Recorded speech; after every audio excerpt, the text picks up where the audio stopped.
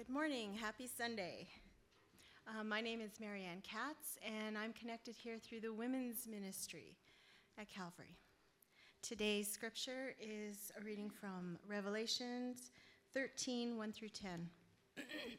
Excuse me. And I saw a beast rising out of the sea with 10 horns and 7 heads, with 10 diadems on its horns and blasphemous names on its heads. And the beast that I saw was like a leopard. Its feet were like a bear's, and its mouth was like a lion's mouth. And to it the dragon gave his power and his throne and great authority. One of its heads seemed to have a mortal wound, but its mortal wound was healed. And the whole earth marveled as they followed the beast. And they worshipped the dragon, for he had given his authority to the beast. And they worshipped the beast, saying, "Who is like the beast, and who can fight against it?" And the beast was given a mouth, uttering haughty and blasphemous words, and it was swallowed, and it was allowed to exercise authority for 42 months. It opened its mouth to utter blasphemies against God, blaspheming his name and his dwelling, that is, those who dwell in heaven.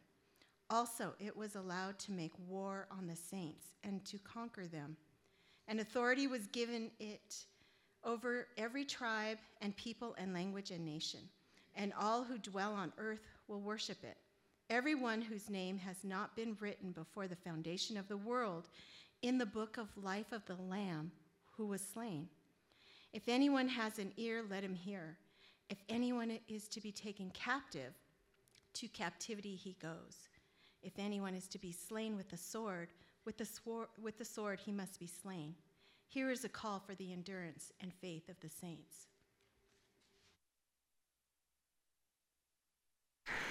My name is Zack Thompson. I'm one of the pastors here at Calvary Bible Church, and I was able to get away for a little bit before this. So I haven't been up here for the last 2 weeks, and it's such a great time to rest and recharge, but it also makes me all the more excited to come back and be surrounded by all of you. I really did miss you over that time, even when it means coming back to one of the most controversial and debated sections of one of the most controversial and debated books of the Bible.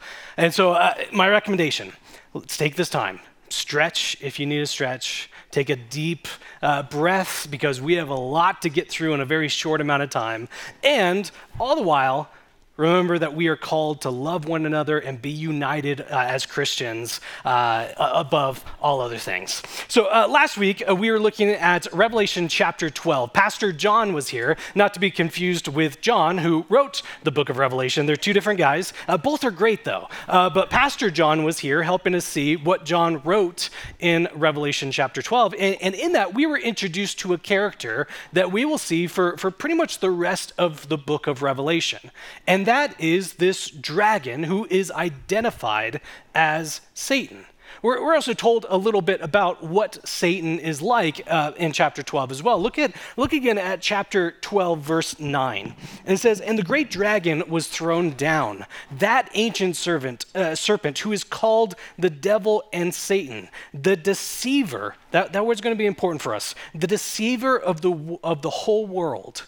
And he was thrown down to the earth, and his angels were thrown down with him. What we see in Revelation chapter 13 is an expansion on that idea. Because what happens in this chapter is Satan, who is this deceiver, is allowed. That word's very important. You probably heard the word allowed multiple times as Marianne was reading this passage for us. He has no authority in and of himself. He is allowed. God has absolute control here. Satan is allowed to deceive, to go against the people of the world and those who are in the church. And he does this by acting as kind of a parody, by mimicking God himself. And so what we see in Revelation chapter 13 is that Satan, as this deceiver, mimics God's persons, God's power, and God's protection. In Revelation chapter 13, we see Satan, the deceiver, mimic God's persons, God's power, and God's protections. So we'll start with that first one. We see Satan mimic God's persons. So we just had a section read for us, and it might make us recall that all throughout the book of Revelation that we have been seeing the work of God, God the Father, God the Son, and God the Holy Spirit. Maybe we think back to Revelation chapters 4 and 5. We said it's kind of the core of this book. It's this heavenly throne room scene where God is being worshiped and glorified, and all three persons are there. All three we see at work. But now we have three different characters. Satan / the dragon, this beast that comes from the sea, and beast that comes from the land. Three contrary characters. And even in what they're doing, their relationships with each other, it sounds like it's mimicking God in his person. So Satan is standing at the sand of the sea, sending forth this beast that comes from the sea, just like God the Father has sent God the Son. And this beast from the sea receives worship and has rulership over the earth, just like Jesus has those things. And then this second beast, this one from the land, attests and affirms what the beast that came before it is doing, much like the Holy Spirit attests and affirms the work and person of Jesus. So you see, it's mimicking the persons of God, even in how they are relating to each other. And much of the writing of chapter 13 is focused on this beast that comes from the sea, this one that acts as kind of a mimic, that is a parody almost of the person and work of Jesus. Or if we want to use a term for it, it looks very much so like an antichrist. And here is where the first debate comes in. Who is this person? I mean, even more than just who, how many are this person? Is this telling us to expect one figure that is to come, the Antichrist, or is it representing all people who mimic the person and work of Jesus? There are many antichrists. Like 1 John tells us that we are to expect many people who are antichrists. So is it one or is it many? And then it's the fact, is this someone who's already come in the first century? Is this someone who is to come in the final days before Jesus returns? Or is it the work of Jesus against mimicking the work of Satan, mimicking the work of Jesus all throughout the history of the church?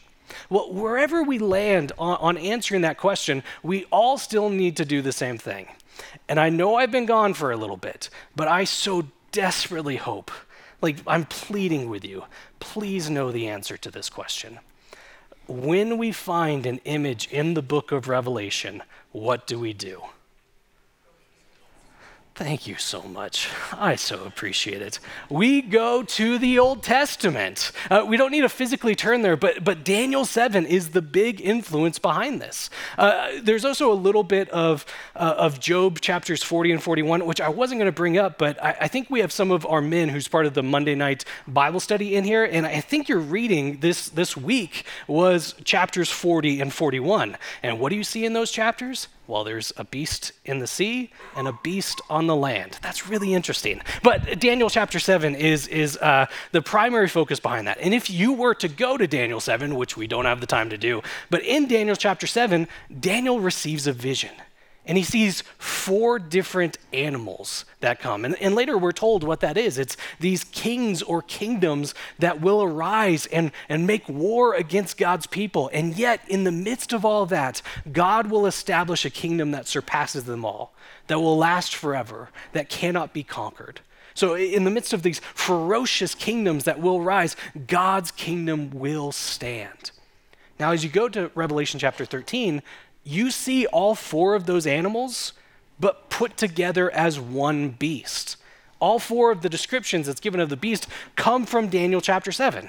Now that could be telling us a couple of different things. Maybe it's telling us that we're to expect a king or a ruler of some kind or some sort of political power or even a nation that is worse than all those who have come before.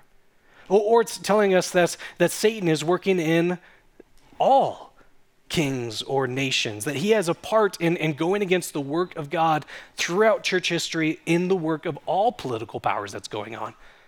And there's also an aspect of where we say, like, John has an original audience. He's talking to these 7 churches in the first century. And there's a part to where he's helping them see that Satan is behind some of the work of the Roman Empire as well. Like, as you look at the details that's given of this beast in this chapter, in chapter 17, it sounds roll me?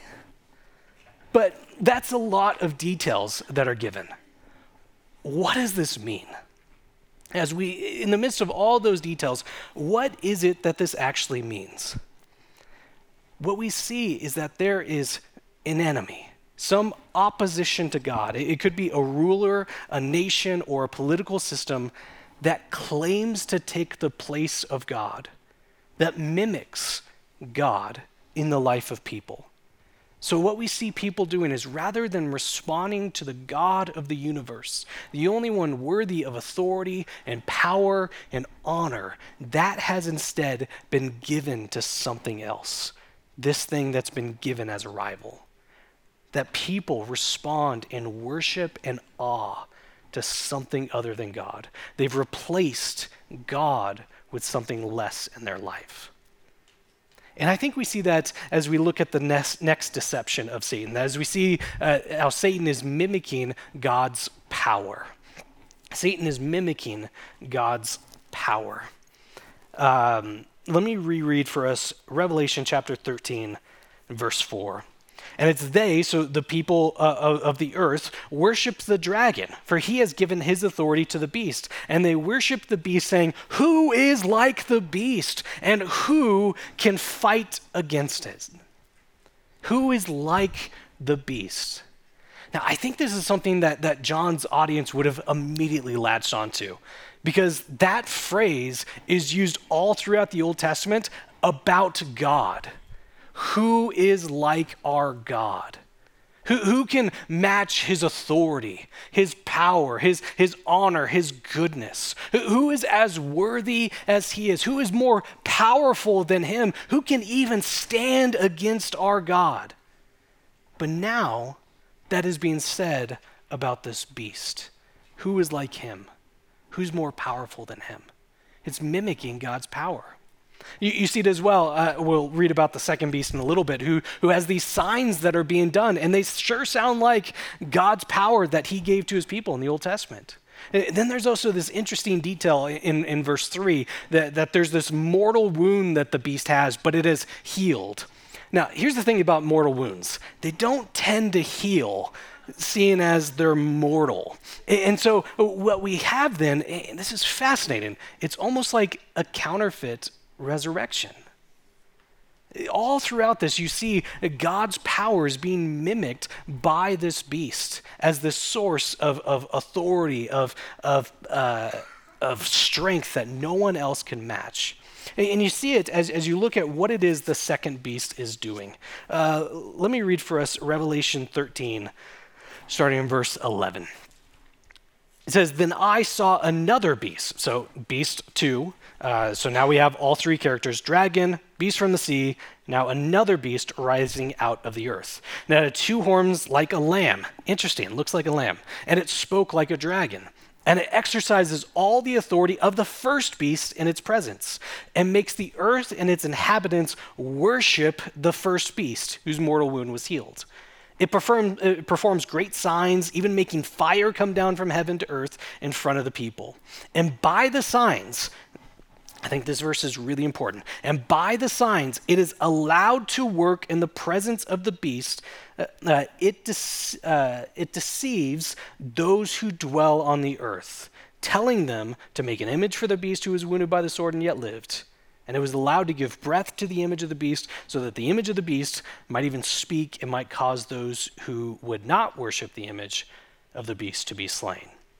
So it is deceiving the people on the earth. It is causing people to worship that first beast.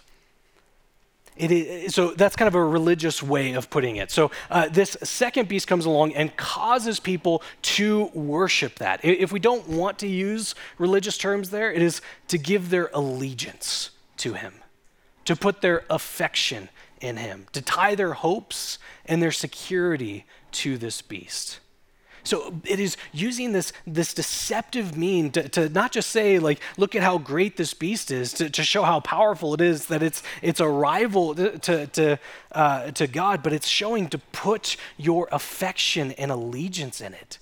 It's not just showing that something is coming trying to take God's place, but it is saying that those things that you can only get in this life that come from God, direction, identity, purpose, worth, all those things, it says find that elsewhere. I want to pause. I really want to make sure that we're getting this. Do we see what those two beasts are doing?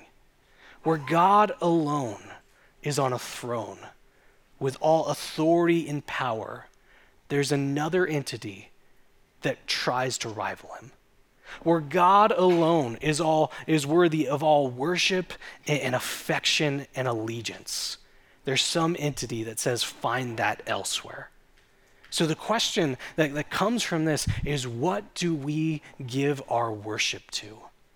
What do we align ourselves with? What gets our all? So much of the church, at least in recent history, has been focused on that first beast, this antichrist type figure, because he has power and authority. He's mimicking Jesus. He's some sort of ruling power. But I think for many of us, probably the biggest danger of this passage comes from this second beast. Because as we look at that first beast, it comes from the sea with all this authority. It's this spectacle of an event. The second beast is already on the earth, in the midst, using deception to try to get people to give their allegiance to something else. See, there's a couple different ways that conquering could happen. Conquering can happen from the sword. There's an enemy that's stronger, they come, they defeat you, and you've been conquered. There's another way that conquering can happen. It's waking up one day and realizing that you trust and believe and value things that you never thought you would. And that's much more subtle. That can creep in. And that's the work that this second beast does. It gives a rival to put desires and affection in, to value in, to put their allegiance in something else.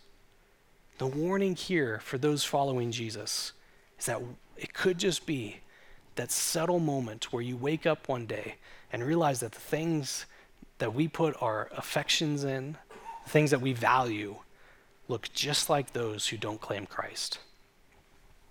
Two different ways of conquering here. And I think that that's more dangerous for us because many of us are in a relatively safe place, at least for following Jesus. We're gathered in a church, and we advertise that this is a church. We do churchy things together. We don't have worry with associating with Jesus and the impact that has.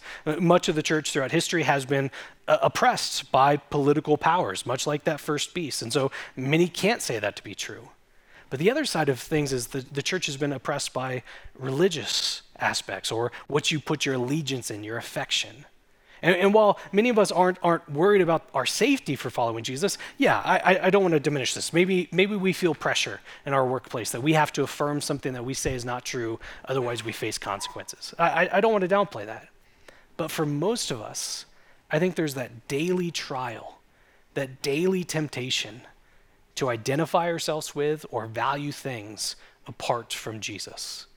The things that fill our time, the things that get our attention and our affection, that subtle thing that we're just partaking in what's going on around us, that we don't realize the impact that it has on us, but as we fill our minds and our hearts and our eyes with things of this world, that's that subtle creeping in as we realize that our allegiance is in something other than Jesus. This produces rival desires that become our focus. I mean, even just look at the stats that are coming out of the people who leave the church, leave the American church. And so often we think of the drastic stories of a college student went and took a philosophy class, now they don't think God's real, and that's why they've left the church. Or people leave because of fighting over politics or disagreeing over legislative issues, or because of abuse by leaders in the church. Certainly people leave for those things. Don't hear me over speaking on that. But the majority of people who leave the church don't leave to go to something else. They haven't been persuaded to join atheism. They haven't persuaded to join another religion. They aren't leaving to go to something else. They're leaving because something's just come up. I mean, sports on Sunday, and so just stopped going to church. Or we moved and we just never found a place that was a fit again. Or, it's really early to get up. I mean, this is the biggest 9 o'clock service that we've had in a while, and coincidentally, we all got an extra hour of sleep last night. But that's probably a bad example. I'm not picking on anyone in here, but that is something like church is just so early, and it's just inconvenient to get there. It's hard to wrangle the kids together, and so people just stop going, and they just never get around to going back again. It just stopped working for me. I just stopped feeling it after a while. And what we see in those moments is that subtle, deceptive bit of something else taking priority, something else getting our affection, something else that we deem as being worthy of our worship, even if we don't use the word worship. That something is a rival to turn towards anything other than Jesus in the moment. That's the work that this beast does. Or another aspect of this could just be we become dissatisfied with what Jesus has called us to do. So much of this passage is about a call to endure. The church is called to endure in the midst of all of this difficulty that's going on. And yet sometimes we're just not satisfied with enduring. It'd be so much easier. My life would be so much easier if I stopped enduring and just gave in. That would give so much more. Or the flip side of that, my life would be so much easier. Why are we called to endure when we can fight back? We can go against those who are against us. Nancy Guthrie, I think, captures this really well when she talks about the danger that this can show up as in the church. She says, whenever a pulpit is used to point to the state as our hope and salvation, rather than Christ alone as our hope and salvation, we're hearing the voice of this beast. Wherever a pulpit is used to encourage compromise with culture so that our Christianity will be accepted or even applauded, we're hearing the voice of this beast. Do you see how subtle this is? How easy this is to fall into that trap? I mean, maybe right now, as we're sitting here, we're explaining it away. Oh, it's really not that bad. It's not that big of a deal. Or minimizing it as well. Or trying to come up with exceptions. You said not to compromise, but shouldn't we compromise in this place to be more accessible? Or you said not to fight back, but shouldn't we stand for truth? Yeah, of course we should. But if we're coming up with excuses or explanations rather than what I think this passage calls us to do, which is examination, I think we're missing it. A passage like this should cause us to look inward. What is getting my affection? What is getting my allegiance? That we ought to be filling our minds and our hearts and our eyes with the things that we say we truly value. That we ought to be spending our times with the things that we say are truly worthwhile. And the need for this examination is there, this constant examination, because of what we are told here, that there is a deceiver working against those who are aligned with God, that you have an enemy. Third thing that we see is that Satan mimics God's protection. Mimics God's protection. This is Revelation 13, starting in verse 16. It says, and it, so this second beast, the one who calls for affection and allegiance to go elsewhere, it causes all, both great and small, both rich and poor, both free and slave, to be marked on the right hand or on the forehead, so that no one can buy or sell unless he has the mark, that is the name of the beast or the number of its name. This calls for wisdom. Let the one who has understanding calculate the number of the beast, for it is the number of a man, and his number is 666. So before we get into any of this, we might remember that we saw a mark earlier. In Revelation chapter 7, God sealed his people. God sealed those who are identified as being part of him with his name on their forehead. And this is important because in this exact context that this is brought up, we're reminded of that. Revelation 14, verse 1 repeats the same thing, that God has sealed his people. There's so much mystery about it. What's going on with this mark? It is telling us in the context that God has given his protection, his seal over his people, and as Satan is mimicking God all throughout, he has a rival seal, an alternative seal that identifies people as being apart from God, and that is their ability to operate in this world under this beast. Now, it doesn't answer the question as what does this number mean? I mean, it tells us to calculate it. It's the number of a man, and so people have been doing that ever since the church has been the church. A couple different ways that we could take with this. One is that we've seen the number 7 repeated all throughout the book of Revelation. It's the number of perfection, and so it's been identified as being God's number. And if God is in 3 persons, so 777, that could be God's number. And now we have something that's mimicking that, but falling short of that. It's a number of imperfection. It looks like it's close enough, but it's not. It's fallen and imperfect. And if that's the number of the beast, then maybe it's a parody off of a number associated with God. The other one is a bit more complex, and it is using gematria. What gematria is when, I want to go as simple as possible on this, when a number is given to a letter.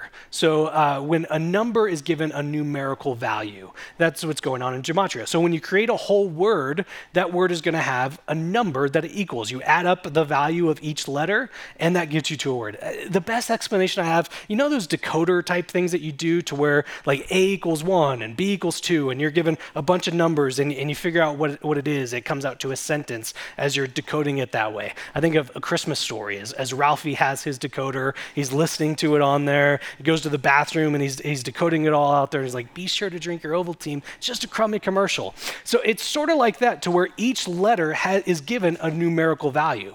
But rather than decoding a message from the numbers, it's adding the letters, the number of the letters in a word to get to a whole value.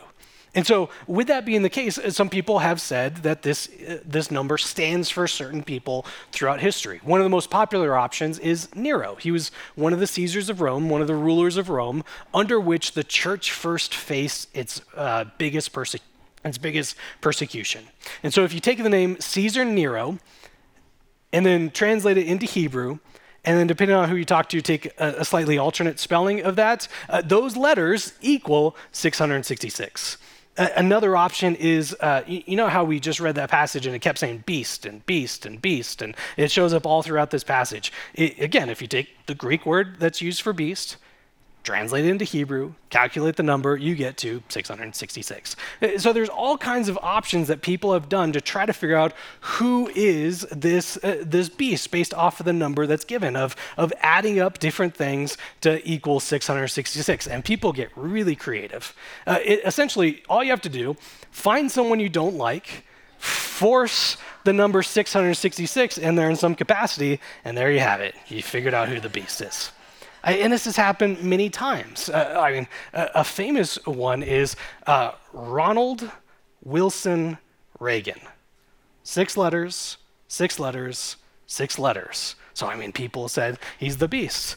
Hillary Rodham Clinton. That's 767. I was trying to see if I can get anyone in here. But but you really can't. People have tried to say that she is the beast. They force the number in. There are gematria calculators online that you can go and play around with. I'm sure there's an alternate spelling where I could be the beast. I'm sure there's a way that you could be the beast. It's a lot of fun. So the other aspect of this that's gotten a lot of focus is, what is this mark of the beast? This number that's put on the head and or the hand that's an alternate to God's sealing. What is it that this is standing for? And again, there's been a lot of guesses. By just a rough calculation of what I've seen, there's been over 1,500 guesses as to what this has been by Christians during the Christian age. And let me tell you, all of them have been wrong so far. Going 0 for 1,500, those are Rockies numbers. We don't want to be going that poorly in this one. Let me give a couple of examples of what this has looked like. So in the 1930s, some Christians opposed Social Security numbers. Being identified by a number, that sounds like the mark of the beast. In a similar way, 3-digit area codes were opposed in the 1950s. In the 1970s, Christians, some Christians, not all, were against credit cards. I mean, being able to buy, sell, and trade based off a number, that sounds like the mark of the beast. In a very similar way, in the 1980s, barcodes were opposed by some people. Or it can just become, again, find something you don't like and say it's the mark of the beast, much like some Christians did in 2020 and 2021. But ultimately, I think the answer about what this is so much easier than this.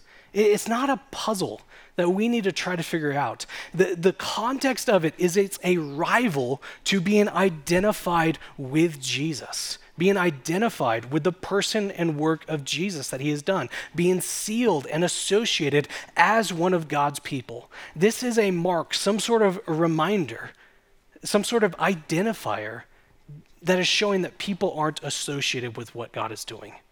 It is something that identifies people who aren't identified by Jesus. But there's so much that goes around the who is the beast, what is this number, what is this mark that has caused so many different reactions. I mean, just when that number shows up, people respond to it. Like, think of how many numbers pop up in your day.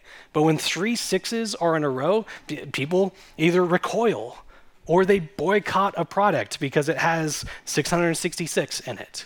Or they make jokes about it. It's like, ooh, it must be evil. Look at it.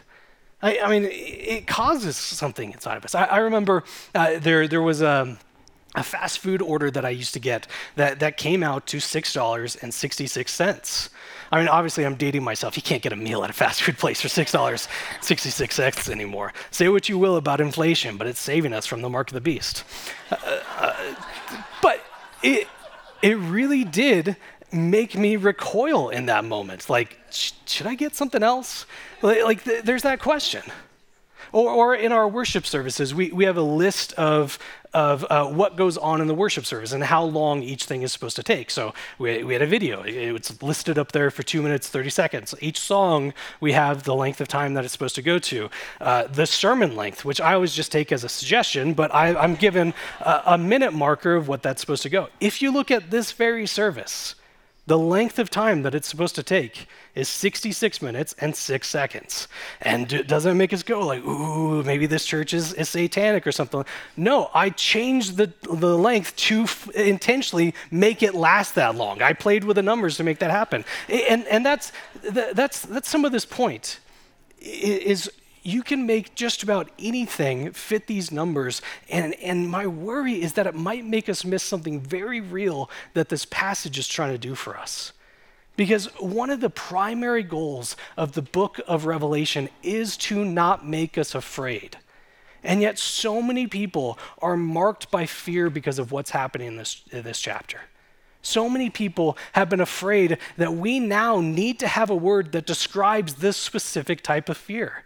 That Christians throughout the age have suffered with hexakosioe, hexakanta, hexaphobia. Fear of the number 666. There is an actual word for this because of how prevalent it is. And I've never rehearsed something more for a sermon than this word. But the point of this passage is not trying to tell us that there's some boogeyman item that's going to get you if you don't know exactly what it is. The point of this passage is saying that you have a real enemy that is trying to deceive you to focus on anything other than God. Maybe even focusing on a number that God has given us, or identifying a beast that he has warned us about. That there is a real enemy who is trying to deceive you every day to put your allegiance in something other than him, to worship something other than him. See, we shouldn't walk away with Revelation 13 thinking that we have to crack a code, otherwise we're doomed. That for 1,500, it's happened throughout church history, but me with my YouTube search history, I'm going to be the one who gets this. It's showing us that you have real opposition pulling you away. the point of this passage is not to be so overly focused on trinkets, but to resist the tempter. Revelation is written to us so that we can be emboldened rather than fear, rather than have a phobia. Emboldened in worship, emboldened in telling others about Jesus, emboldened to trust in God rather than anything else. What I think the point of this passage is more so than asking what is this mark. Yes, be diligent, read the scripture well, absolutely do those things. If you are the one who figures out what the mark is, that's awesome, that's so good. God's given us this warning for a reason. But our focus should be less on what is this mark and more on what marks you. Do you have the seal from God or the seal of the beast? The mark of God or the mark of the beast? Because look at the repeated truth that shows up in both chapters 13 and 14. It says in verse 13, verse 10, it says, here is a call for the endurance and faith of the saints. Shows up again in verse 14, chapter 14, 12. Here is a call for the endurance of the saints, those who keep the commandments of God and their faith in Jesus. Why are we given these two chapters? It is so we can endure. Chapter 13 is written. It shows us all the things that will and might happen to those who follow Jesus, and so the call to endure. Don't be caught off guard. This is what will happen. This is what is happening. So resist, endure in the midst of it. It shows us the need to endure. And then chapter 14 is written to show us how we are able to endure. How it's kind of like a heavenly perspective of the same event. This is Revelation 14, starting in verse 1. It says, and I looked, and behold, on Mount Zion stood the Lamb. Maybe you remember, chapter 13 got kicked off because Satan was standing by the shore of the sea. Now we have someone else standing. The Lamb, Jesus. And with him were the 144,000 who had his name and his Father's name written on their forehead. The actual seal. And I heard a voice from heaven like the roar of many waters and like the sound of loud thunder. And the voice that I heard was like the sound of harpists playing their harps, for they were singing a new song, a song of victory before the throne and before the four living creatures and before the elders. No one could learn that song except the 144,000 who had been redeemed from the earth. And it is those who have not defiled themselves with women, for they are virgins. I don't think that's literal. It's just saying that they haven't defiled themselves with the things of this world. They remained pure for following God. It is those who follow the Lamb wherever he goes, that they're his disciples. It is those who have been redeemed from mankind as the first fruits of God and the Lamb. And in their mouth was no lie to be found, for they were blameless. The call for the endurance of the saints is given to us. We see the need for that in chapter 13. Look at all the horrible things that are going on the earth and the opposition against the church. But how is that endurance possible? Well, the curtain is pulled back on the same event. And what looks like conquering and capture, the call to compromise, is replaced with this time of exaltation and praise and glorious worship of the only one who's worthy of being worshiped, really. A greater reality is shown. The curtain is pulled back. We see that where Satan was standing by the sea, it's replaced by the Lamb standing on Mount Zion. And throughout the rest of chapter 14, it's this call to not remain passive. We might think of endurance as, just hang in there, just keep doing it. And that could sound passive, but chapter 14 tells us that is not the case. Endurance is so difficult. How do you remain faithful when there is a pull to turn towards other things other than God? How do you remain faithful when that pull to compromise, to give in? Wouldn't it make this life so much easier? Wouldn't it save relationship? Wouldn't it make us more popular? Wouldn't we have to not have these conversations if we just gave in this? That pull to fight, like, I'm going to fight for my rights on this thing because I can take things into my hands and I'll be the one doing it. That pull to go away from the work of Jesus, we are called to resist that actively in endurance. And the way that we are able to do that is by the promises that come in chapter 14. First and foremost, we see the promise of judgment. That may not sound like good news, and we'll talk about it a little bit more next week, but the relief comes because the beast is overthrown. that victory has been assured and all the wrongs that we see in this world are righted. When we know the end, it helps us to endure now. Think of every scary movie that you've ever seen. Wouldn't it be different if you have someone next to you saying, hey, there's a bad guy behind that bush? Or these are the people who are going to survive at the end of the story. Like, knowing the end of the story helps us to understand what's going on in the midst of it, and we are told the end of the story. All wrongs have been made right. We're able to endure because we are shown what we are called to do with this life, that focus on purity. How easy it is to fill our hearts and our eyes and our minds with the things of this world. We're called to fill our lives with the only God who's worthy of that. And so, is that how we're spending our time? I'm not saying don't watch TV shows or spend time with non-Christians. Obviously, I'm not saying that. But if we say that we value God, if we say that we found something better in him, is that reflected in how we are using our lives now? And we're able to endure to the end because we live lives of praise. That in all of this active endurance, it could sound like, all right, I just got to try really hard. No, we rest. We praise God now in practice of what we will be doing for eternity to come because of the truth that's told in this, that we have been rescued and redeemed by the blood of the Lamb, that we have been saved by the person and work of Jesus. Chapter 14 mentions repeatedly the cup of God's wrath being poured out on those who have identified themselves with the beast. We rejoice. We are able to endure because we know that Jesus has taken that cup from us. And that's what we celebrate when we take communion together. The fact that that cup has been taken from us, that Jesus has indeed rescued and redeemed us. Communion is a practice that goes back to even before Jesus died on behalf of the sins of people. He was with his disciples. He took the bread that was there and he was telling them what it was that he was doing. He broke the bread and he said, this is my body that's given for you. He was telling, as I go to die, it's so that you might have life now on this earth, the ability to live in this earth and life forever to come. And then he took the cup and he said, this is the new covenant. The cup that we do drink from is the promises of God. We don't drink from the cup of God's wrath.